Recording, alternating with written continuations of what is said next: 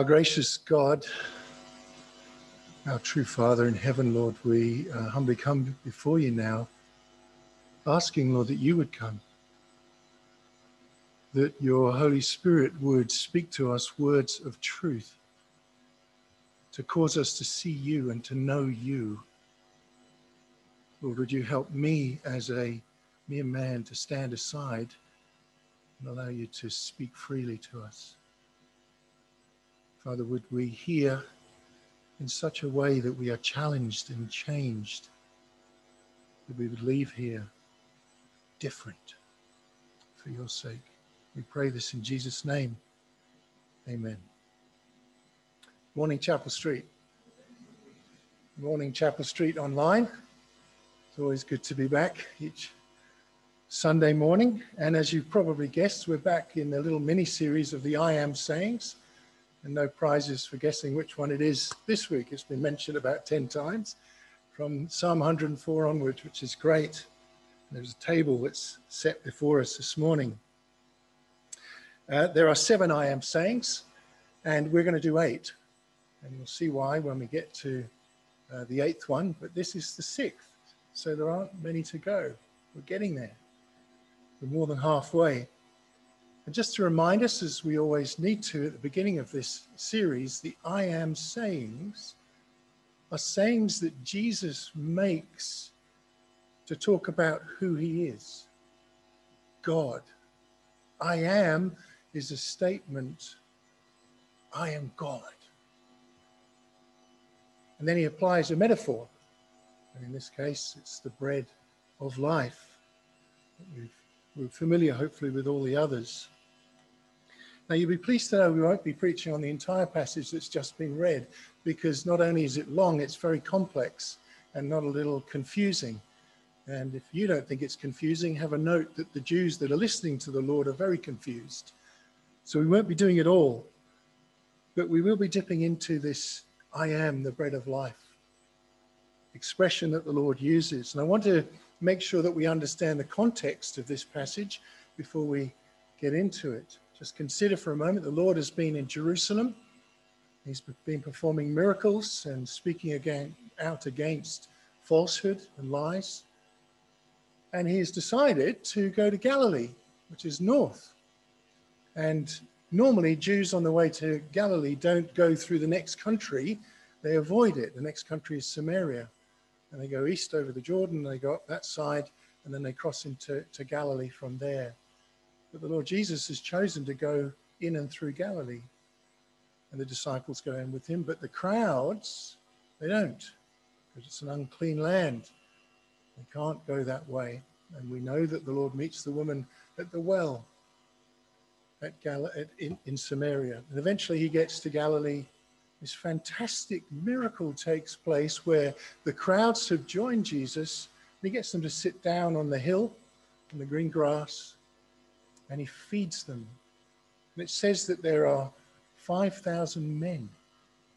So 5,000 men plus women plus children. And there are just a few loaves, a couple of fish. And yet he feeds them all. And then that night, the disciples get in the boat to go across the Sea of Tiberias or Galilee to go to a town called Capernaum. And the Lord's not with them. And then he appears with them on the water, walking on the water. And when he gets into the boat, they're suddenly at Capernaum. And in the morning, the crowds wake up and they realize the Lord isn't there. And they deduce that he has probably gone across the lake. So they get in boats and they get themselves to where he is as quickly as they can, because they've been following this man, the miracle worker. I gather it's about 130 kilometers of a walk from Jerusalem to Galilee. It's a long walk. These are poor people. They have no money, really. They didn't necessarily take food, but they're committed to following this miracle worker. And that's where we find ourselves in this text. They've caught up with him and they're going to learn more from him and draw near to him. I want to give us a quick overview of what this text appears to be saying, and then we'll dive into the smaller detail or the bigger detail. The Lord makes it very clear to them at the beginning of this passage that they're now following him not because of the miracles. That sounds good. Except they're now following him because they've had their fill of food. They've realized that Jesus cannot just do miracles, he can provide for them in this life. Food is an essential requirement for life, for living, for continuing in this life. And they're following him for that reason. And it seems like there's a kind of growth in their thinking. But he tells them to work not for food that perishes, but for food that leads to eternal life and gives real, genuine life. They say, what must we do to do the works that God requires? Jesus says, the work of God is this, to believe in the one he has sent. The work of faith is believing in Jesus, not just obeying a law to know eternal life. That's what the Jews thought and believed. That's why the law exists, to demonstrate that God is holy, that man cannot live in an eternal sense by the law. What's the result of this little dialogue that goes on? Well, astoundingly, they ask Jesus for a miracle. The one thing they seem to have got beyond. They say, show us a sign that demonstrates that you have this authority to speak like this. And they appeal to the place that Jews often appeal to in the Bible, and that is their history. They say, look, when we read the text, the Bible, the Old Testament, we learned that our ancestors in the wilderness, when Moses called them out of Egypt, and they ended up in the wilderness for 40 years, in the desert, quite literally, the Father gave heavenly food, manna that fell to the ground and they ate. It's a great place to go. This bread theme is very much a part of it. Manna is like a kind of bread. And so Jesus gives them a bit of a history lesson. He says to them quite curtly, hey, it wasn't Moses who did that. It was my Father in heaven. And my Father gives the true bread from heaven. And we live by it. You live by it.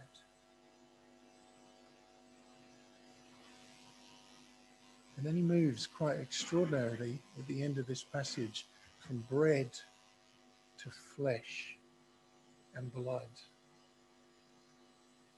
Just eating the bread that is the I am, that is the life, but eating the flesh and drinking the blood, it's quite macabre. Because we know as Christians now, post all these events, what he's talking about. But to these people, that was insane. They grumbled, they got angry, they argued with one another. What is he talking about? How can we eat his flesh and drink his blood? And what I want to just say to you as a general comment is to consider the picture of feeding on Christ, of feeding on him, of getting nourishment for life and for living life, to feed on Christ. And so our key verse is the one in verse 35. If you have your Bibles, please keep them open. Otherwise, you might think I'm making it up. You won't know. So read the text and you can correct me if I get anything wrong. Verse 35 in John 6 says, then Jesus declared, I'm the bread of life. Whoever comes to me will never go hungry, and whoever believes in me will never be thirsty. I've just got a couple of simple thoughts for us to consider, and then a big question. The question's really two questions, but I want you to prepare yourselves for the question as we get to it. So our first thought is, why bread? Why this metaphor, I am the bread of life? Why not fish or eggs or some other food stuff? Why bread? What's the significance of bread? Well, in a way, it's the perfect metaphor that Jesus is trying to expound the I am that he is in him. Let's think about it for a second. Every culture has bread. I'm pretty confident that any country you've come from or been to in your life will have some kind of bread. You probably know some of them. I thought I'd look them up and I found 50, but I'm not going to read the 50 out, but 50 from different countries. Naan bread, where's that come from? India. Chapati is also from India. It's a kind of bread. Shorbin bread, which is from China. Challah, which is a modern bread from Israel. The humble baguette, we know where that's from. Pretzels, fry bread, it's American. What do we have? We've got damper. Anybody here eating damper? Yeah, it's bread. It's very basic bread, but it's a bread. And of course, we have bread that we eat regularly and buy regularly from Coles. And I don't even know what the brands are called, but there are many of them. That's how big a deal bread is in our culture. Go to the shelves in Coles or in Woolworths, and you will see lots of different types and kinds and brands of bread. It's a perfect metaphor because it's something that we have in our everyday life. Raise your hand if you had bread this morning. Just two of us. Raise your hand if you had bread this week. Okay, that's more like it. There's a lot about not eating big carbohydrates today, in the Western diet especially, but bread's still a staple in our lives. It's a part of everyday life, and it sustains us for a time. The manna that fell from heaven to the people who were in a desert, who had nothing to eat, and later quail, was given to them by God to sustain them for a time, for a day. In fact, they were instructed. It was a mechanism, Exodus tells us, to test the Israelites' faith and trust and dependence in God. And they were instructed to only take enough for one day. If they took more, well, guess what? It all went rotten. It went foul. They were asked to take enough for 2 days prior to the Sabbath so that they didn't have to work on the Sabbath. There's this picture, isn't there, of daily bread. Does that sound familiar? Give us this day our daily bread. The Lord doesn't say, give us this day eggs, cheese. It's a staple requirement for life, and it's bread. The daily aspect hints at our dependence on God. Not going to be enough for a year, just today. Sustain me today, God. Sustain me in this day. Bread is a very, very important metaphor, and it's one that everyone can get their head around, whatever culture they are from. So point number 2 then, Jesus, a bread that tastes better, a bread that tastes better than the world's bread. Do you know that the town that Jesus is born in is called Bethlehem, the town of David, the city of David, where he was born? It literally means house of bread. House of bread. And out of this house comes the bread of life. Probably not insignificant. Verse 35, then Jesus declared, I am the bread of life. Whoever comes to me will never go hungry. There's a qualitative difference. This bread that Jesus is makes sure that we never go hungry. Now we need to distinguish between the physical and the spiritual. Jesus is not saying, I will give you enough bread to eat in the sense of eternal life. He's saying, I'm the bread, and it's a spiritual reality. You'll never go hungry in me, spiritually. You'll never be thirsty in me, spiritually. 51 says, I am the living bread that came down from heaven. Whoever eats this bread will live forever.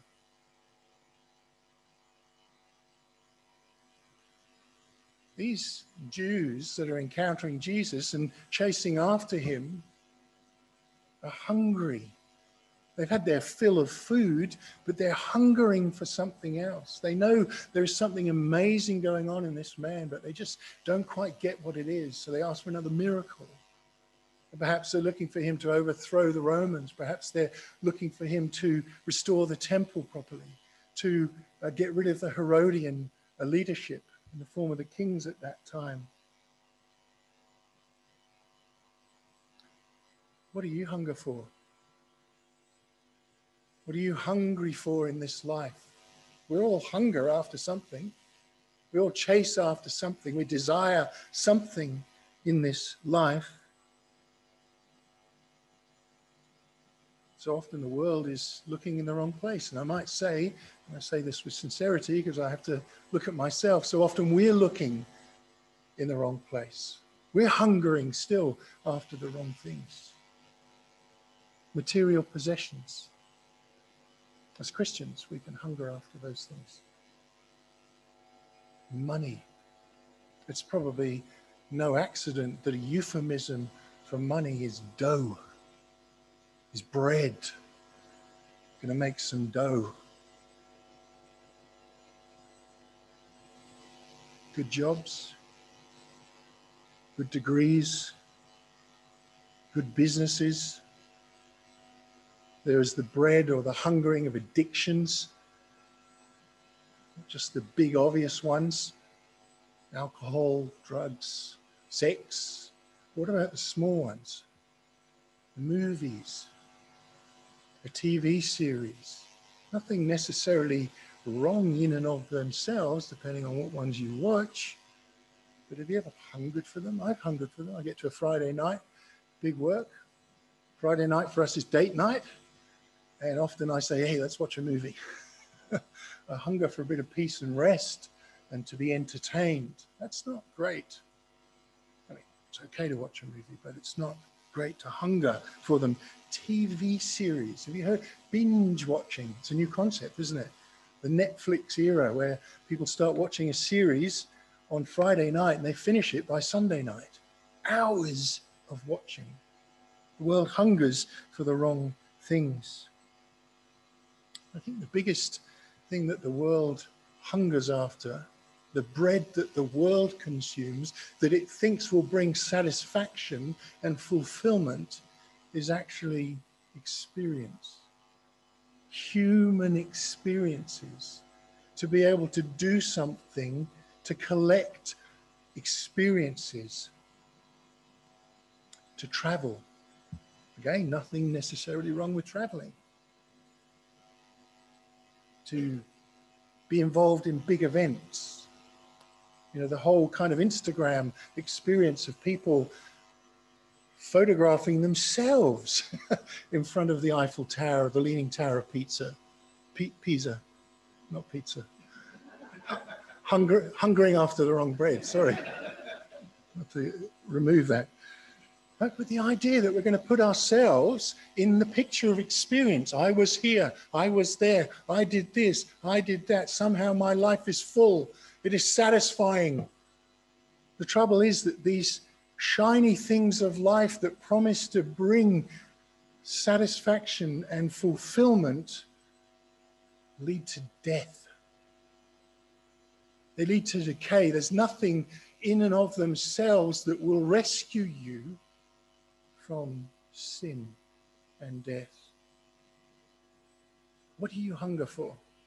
What are your addictions? What bread of life do you consume?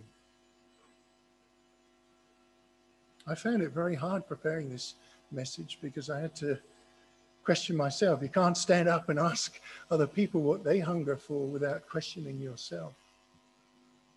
Food is a big one for me. It is an addiction. It is a sin. Pray for me. The world's bread seems shiny and tasty, but it is death. There are good things in the world. Don't get me wrong. Don't hear me wrong. There are good things in the world. And we can live in a way that brings glory to God by the way we interact with those good things. But when it becomes about ourselves, it's just death. It's rotten. It's rotten bread. It's the manna that was collected for 2 days and did nothing except rot. The Bible warns us against loving the bread of the world. Do not love the world or anything in the world. If anyone loves the world, love for the Father is not in them. For everything in the world, the lust of the flesh, the lust of the eyes, the pride of life, the shiny things, the bread, the hungry things we hunger for, all those things come not from the Father, but from the world. The world and its desires, here it is, will pass away. Your hunger for the world will pass away. They will come to nothing. But whoever does the will of God lives forever. I am the bread of life. It's 1 John 2. Listen to Mark 8. The Lord himself says, after asking people to follow him, to come after him, to deny themselves, to take up their cross, he says, for what does it profit a man if he gains the whole world and gives up his soul? What are you hungering for? You're not going to gain anything if you don't have Christ. He doesn't answer the question. It's a rhetorical one because the answer is obvious, isn't it? What does it profit you? It doesn't. You get nothing at the end of it. How many parables are there about storing things up for yourself? So in contrast to hungering for the things in the world, what does the bread that Jesus is taste like? Well, in contrast, the bread that Jesus is tastes like real life, genuine living. And by genuine living, I mean a living for God in the right way, tasting living. Have you ever tasted living well for God? Sort of taste, it sort of feels good. There's something rich about it. Not that we praise ourselves, but we praise God because he's working in us, and by his grace, he's sanctifying us. We live for God. We obey him. This is what the bread that Jesus is tastes like. This is the work that God is doing in us. We love him. We get real life. It's satisfying. It might not feel satisfying at times, but I can tell you it is nourishing you. It is growing you. And it's eternal. It tastes eternal. How can we say we have hope if it isn't eternal? But we have a hope in Christ that is eternal. Does that taste good to you? Does it, Chapel Street? It tastes good to me. I need to be reminded of that taste. I need to be tasting that taste. And I want you to be tasting it as well, because satisfaction will not come from anywhere else. Fulfillment isn't about me taking a photo of myself in front of the Eiffel Tower. It's about kneeling humbly before the cross and saying, not my will, yours. Isn't that what you said to the Father? It tastes like peace with God. It tastes like forgiveness for sins. It's a good bread to eat. And guess what? We need to eat it every day. I think when the Lord says, give us this day our daily bread, he's talking about depending on God and having what we need to live. But there's another sense in which we need to eat of this bread of life that is Jesus, the I am, every single day. This bread isn't manna. It isn't damper.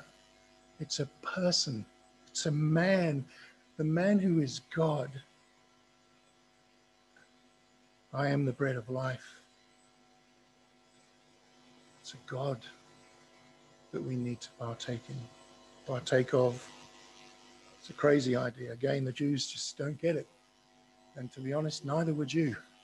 Neither would I if we were standing there.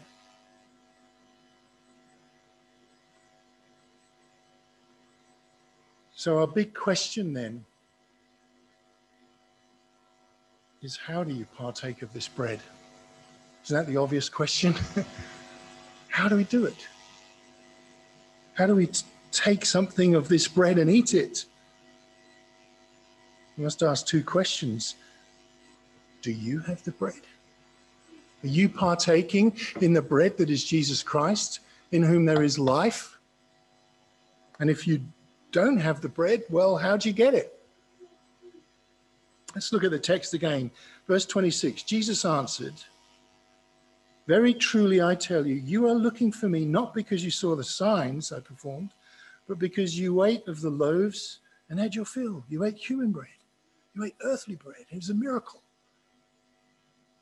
Do not work for food that spoils, but for food that endures to eternal life." Did you see the word there? Work.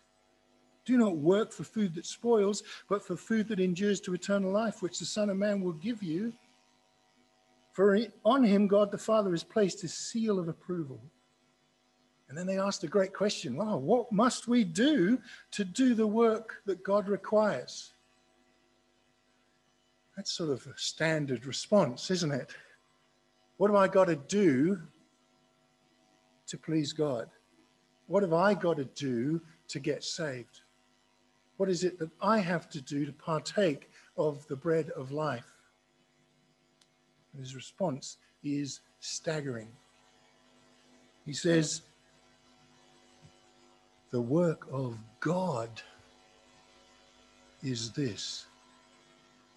The work of God, not you, although you are going to play a part.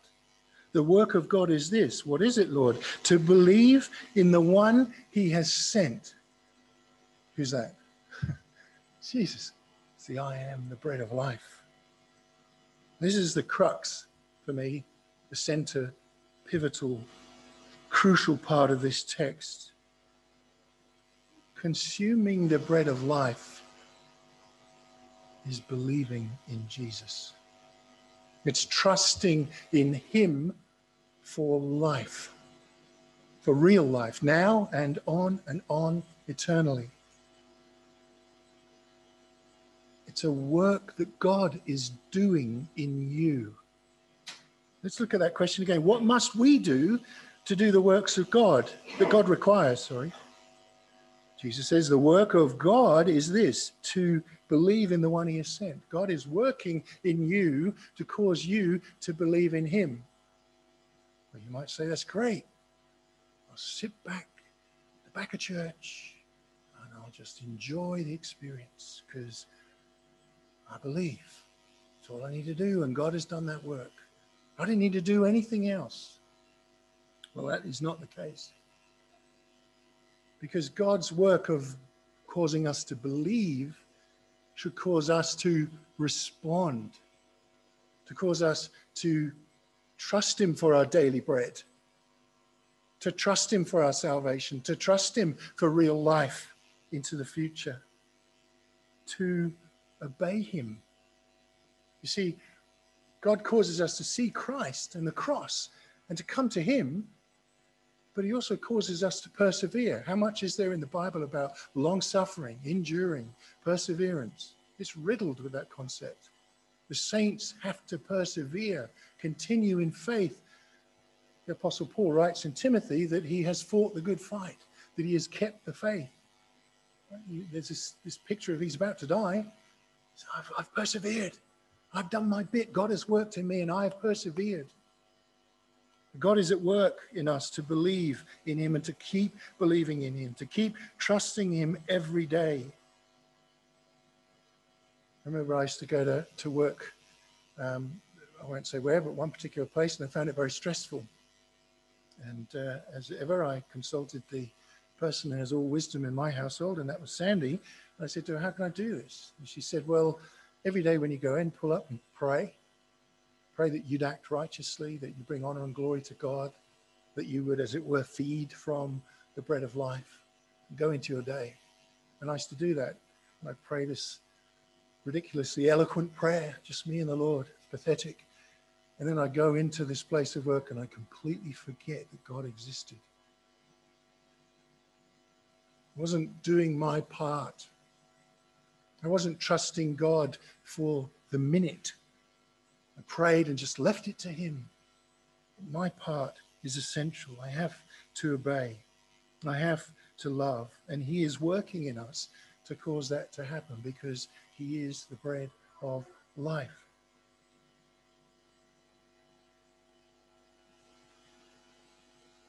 work in life. You have a part to play. You might say, well, it's not all about works. It isn't. It's about salvation. And we can't get salvation through works, maybe the way these Jews looked at it, but because he has worked in us, we work in him. We abide in him. And so we seek his kingdom. We share the gospel. We read his word. That's what we need to hear. Hunger for the word. Psalm 1, I won't go through it now, but read Psalm 1 again. There's this man who desires to read the word of God. He desires it. He meditates on it day and night. He's hungry to hear God's voice. We must do works. We must do works that bring glory to God. But God must be the power in them. He must be the one driving us. It's an ongoing thing. We must play our part. We must be holy. And if we don't, well, we need to confess. We need to repent. Whoever says, I know him, this is John 1 John 2, whoever says, I know him, but does not keep his commandments is a liar. And the truth is not in him, but whoever keeps his word, in him truly the love of God is perfected. Isn't that beautiful? You keep his word because you love him. The word of God is perfecting in us. The love of God is being perfected in us. By this, says John, we may know that we are of him. Whoever says he abides in him ought to walk in the same way in which he walked.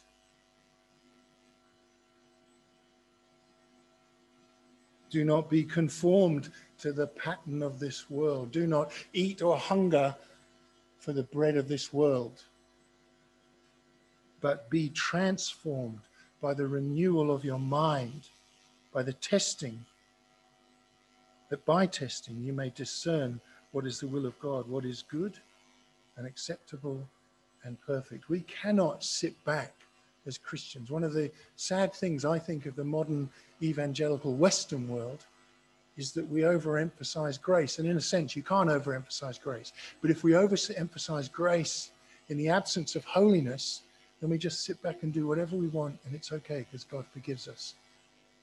That is not obeying Christ.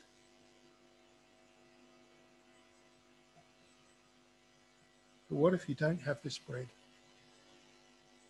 What if you've never tasted the things I'm talking about? What if it just makes no sense to you? Jesus tastes like eternity. It's a complex concept. Well, there's a really, really big warning in this text. Just jump back again to John 6, verse 32, and I'll read this section. Jesus said to them, very truly I tell you, it's not Moses who's given you the bread from heaven, it's my Father who gives you the true bread from heaven. For the bread of God is the bread that comes down from heaven and gives life to the world, not just the Jews. Sir, they said. They acknowledge, they give him a title. Sir, there's respect there. They said, always give us this bread. This bread sounds good. Give it to us always. We want this bread. It brings life. Jesus says, I am the bread. It's me you need to feed on. Whoever comes to me will never go hungry, and whoever believes in me will never be thirsty. Now listen carefully. But as I told you, you have seen me, and still you do not believe. Now the Lord goes on to express how God's sovereignty calls people. But let me ask you. I know you, I know some of you, I love you, I know you love me. It would be foolish of me talking about this not to ask you. Have you seen Jesus and not believed in him? Have you seen him and not tasted of him? Because you can. You can know about Jesus. We read the Bible all the time. We come and confess. We come and sing our hymns to our glorious God. We can know all about him. doesn't mean we know him. Have you seen me and still you do not believe?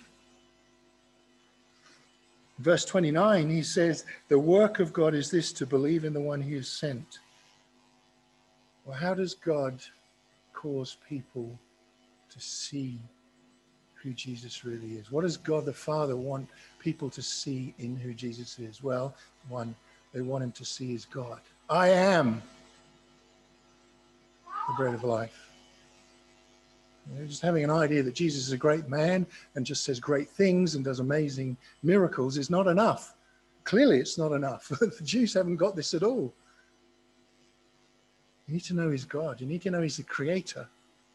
God is the one that reveals it to us. And how does he do it? He does it through the gospel. The Bible teaches that the gospel has power. It has power to call us, to cause us to eat the bread of life. So then, may I share the gospel with you. Dave will, I'm sure, take us deeper into this, so I'll keep it simple. The gospel is very straightforward. You might not believe it. You might not agree with it. You might hate it. If you do, you're probably hearing something of it, and that's good. I'll just tell a quick anecdote. Many years ago, I was in a church, and the preacher was standing up, and he was preaching on hell and sin and judgment, and the gospel was there, and it was terrifying. I remember sitting at the back, and I was quite literally on the edge of my seat, and I was enjoying it. It tasted good. It was encouraging me. It was rebuking me. That was encouraging, if that makes sense.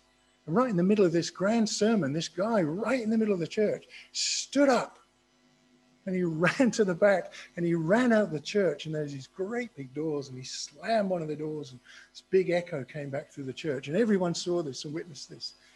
And the preacher said, because it was a little bit embarrassing, he said, don't worry about him. He heard it. He heard the message. That was his response, but he heard it. He heard the gospel. What about you? What about you? Are you going to hear it? God becomes a man because man couldn't save himself. Man rebelled against God from the Garden of Eden. And he did nothing good, not one righteous thing. He couldn't save himself. And God brought the law into existence. And the Jews said, great, let's obey this. We can please God. We're not obeying it. We're not pleasing God. The law's holy. And so God came in human likeness, Philippians 2 says. He said it was not robbery for him to be found in appearance as God, because what? He was God. He is the I am.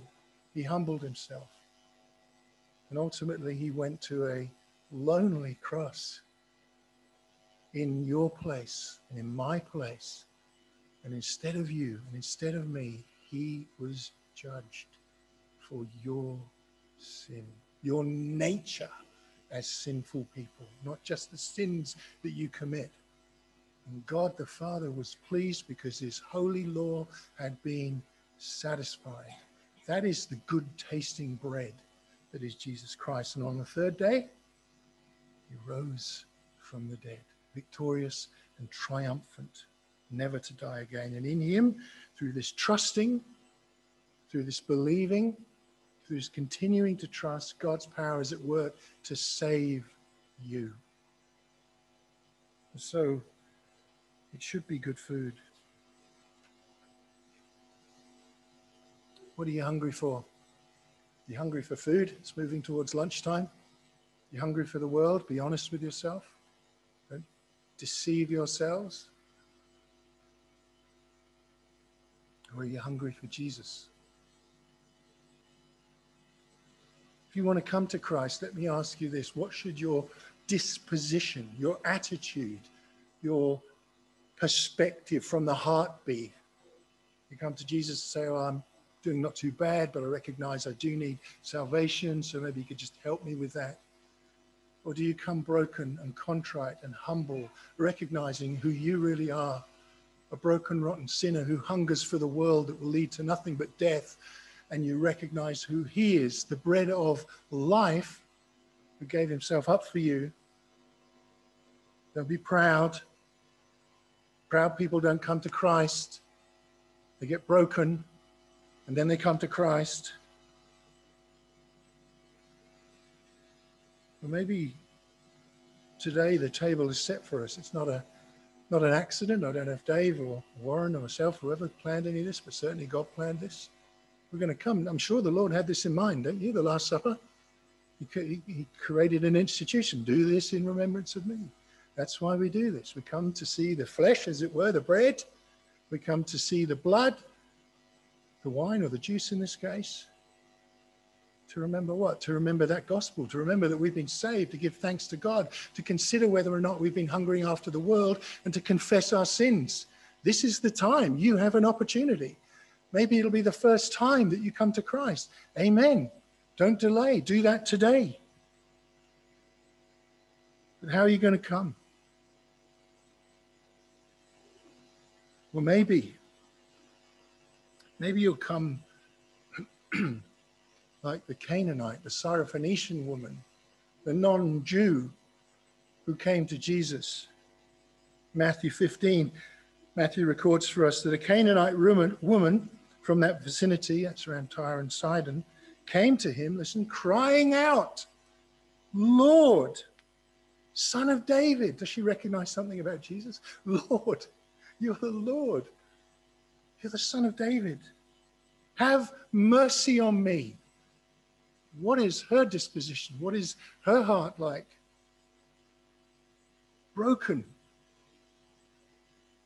My daughter, she says, is demon-possessed and suffering terribly.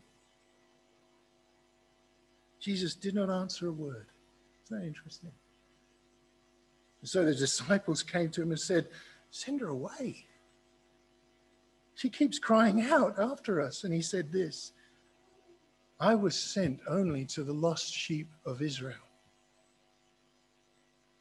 And the woman came and knelt before him. And she said, Lord, help me. She's hungering for mercy, isn't she? Lord, help me. Jesus said, it's not right to take, listen, the children's bread and throw it to the dogs. The bread is precious. And I love this. Yes, it is, Lord, she says. Yes, it is. Even the dogs eat the crumbs that fall from the master's table. She recognizes that she is sinful, that in front of the master, the Lord, the Son of David, she is a wretched sinner. And when the Lord says, how can you have the bread? It's for the children. We put it on the table for the children of Israel. She says, I might be a dog and I'll eat the crumbs that fall from it. I need this. I hunger for you. And guess what his response is? He says, woman, you have great faith. Your request is granted. And guess what? Her daughter was healed that moment. She ate from the bread of life. She received eternal life. Well, the Jews said, Sir, always give us this bread. And Jesus said, I'm the bread. I'm the bread of life. Come to me and you'll never grow hungry. Come to me and you'll never be thirsty. Let's pray.